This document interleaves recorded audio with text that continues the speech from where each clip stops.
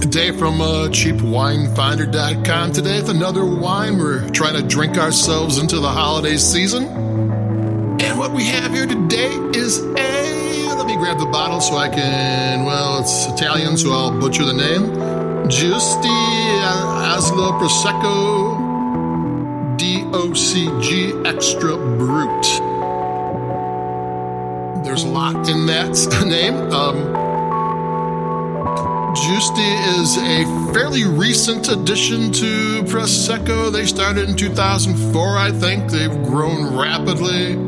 I'll left a link to their website. They got a beautiful estate on the cheapwinefinder.com review of this one. Aslo, A-S-O-L-O. If you are into Prosecco at all, you kind of know there's DOC, which DOC is the Italian Wine Rule Regulation Commission, and they're pretty tough. And most of Prosecco region, where they make the bubbly with the Glera grape, is DOC. In the very kind of middle, in the very hilly section, is Val di Beni, and that's DOCG.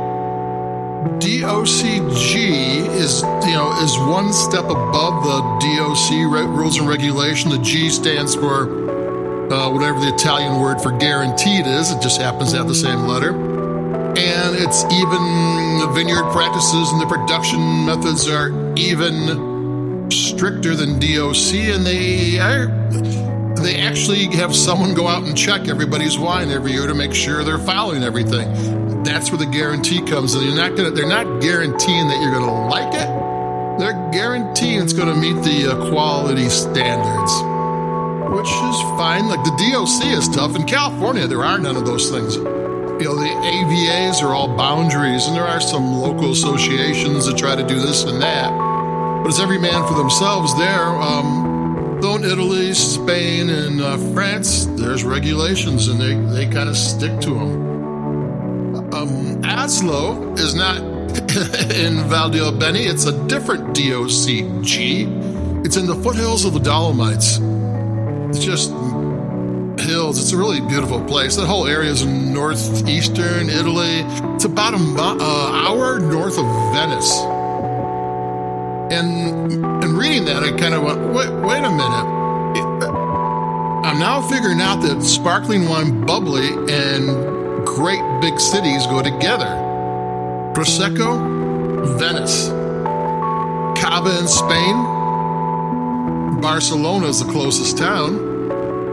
Champagne, about an hour ride out of Paris. And in California, where all the sparkling wines are there, it's a little bit north of San Francisco. You can get there within half a day. Bubbly and big cities go together. I mean, I'm a little slow in the uptake. I never actually figure that out. But there you are, and actually a kind of exciting, kind of nonconformist big cities have their champagne. Now, the Giusti is a really good, it has a flavor profile, but is really different. It's kind of a stew of different things going on in it, and it's got this really zesty, bright acidity that makes it real alive, but it doesn't bite. Sometimes inexpensive, and this isn't inexpensive. This is, it's not expensive either. Most Proseccos are under $20. The acidity does what it has to do, makes things bright and alive, and doesn't bite you or get involved anyway with anything. It's really kind of a really nice job, and the flavors, just this kind of crazy stew of, let me take a sip.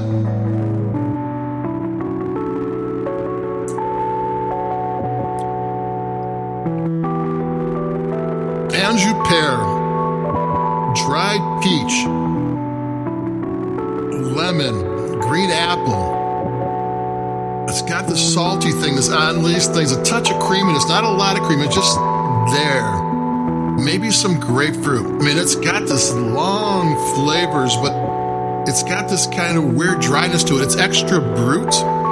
Extra brut, I mean, there's 3 levels of dry wines, especially sparkling wines. There's brut, which is the closest to being sweet, but it's still dry. Extra brut, And then there's Nature. Nature has no sugar added.